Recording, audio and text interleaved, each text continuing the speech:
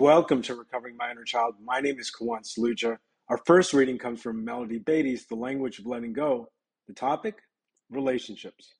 If we are unhappy without a relationship, we'll probably be unhappy with one as well. A relationship doesn't begin our life. A relationship doesn't become our life. A relationship is a continuation of life. Wow. Relationships are the blessing and bane of recovery. Relationships are where we take a recovery show on the road. Each day, we are faced with the prospect of functioning in several different relationships.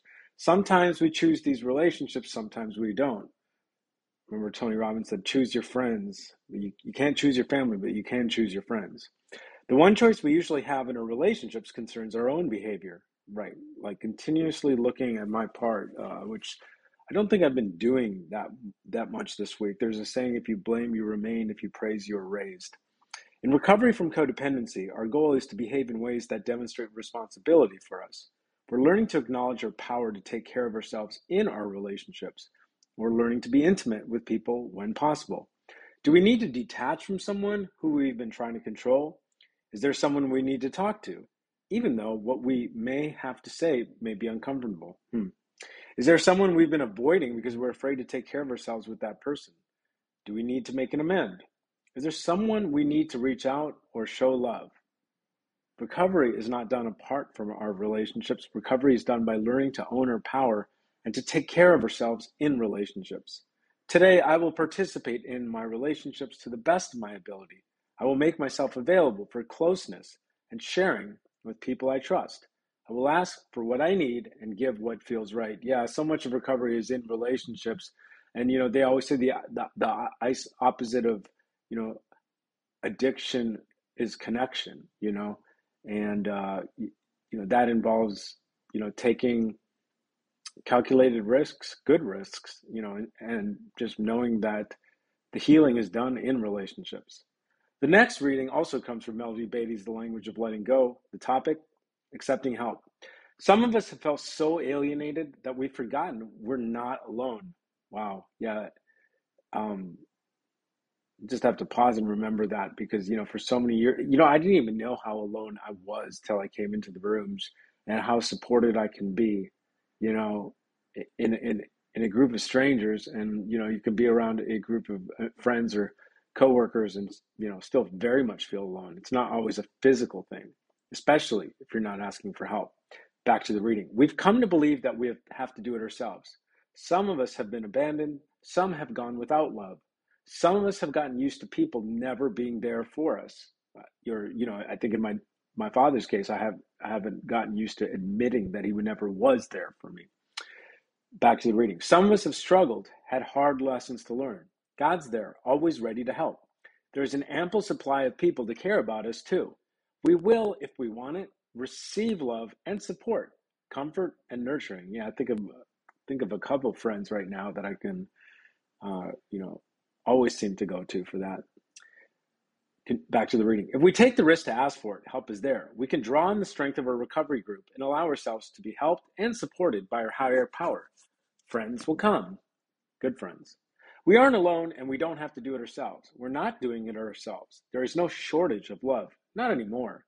Today, God, help me let go of my need to do it alone and my belief that I am alone.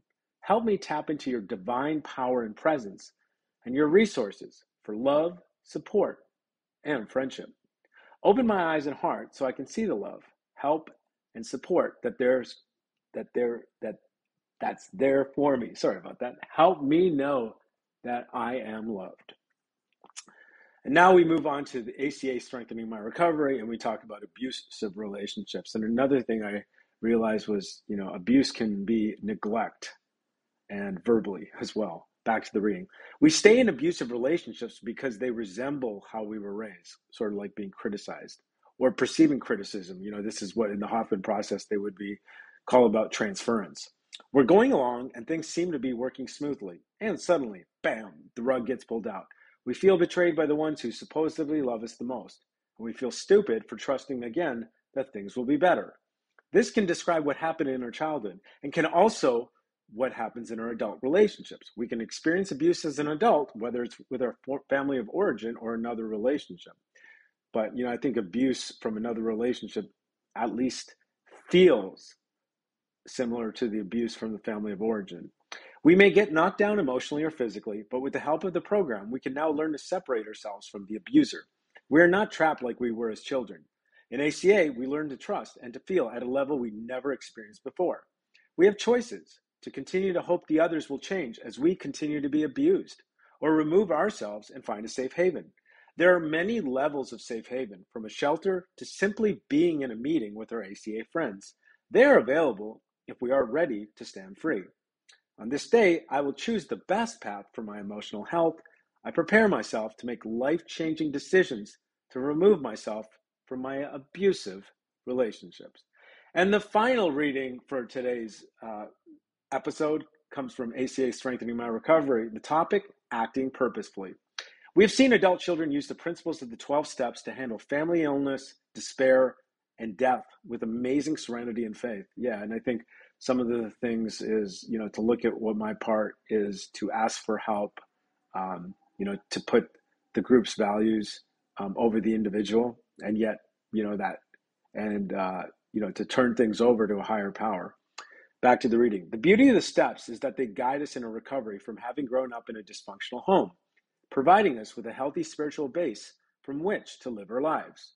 When we remain engaged with our recovery by attending meetings regularly and reaching out to other adult children, we maintain a level of spiritual fitness that will assist us in coping with the inevitable challenges we will face. With strengthened spirits, we live from a solid foundation that will not collapse, even during times of crisis.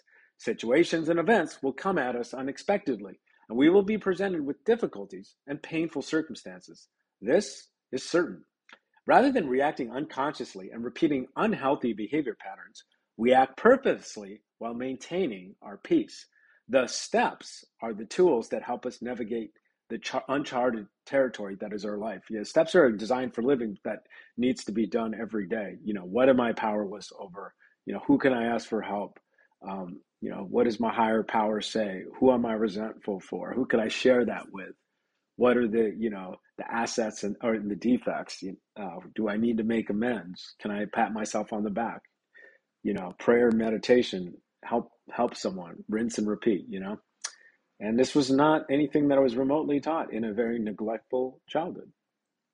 On that happy note, that concludes today's episode of Recovering My Inner Child. Until next time, this is Kawan Saluja, reminding myself to pause and to use the 12 steps and practice these principles in all our affairs.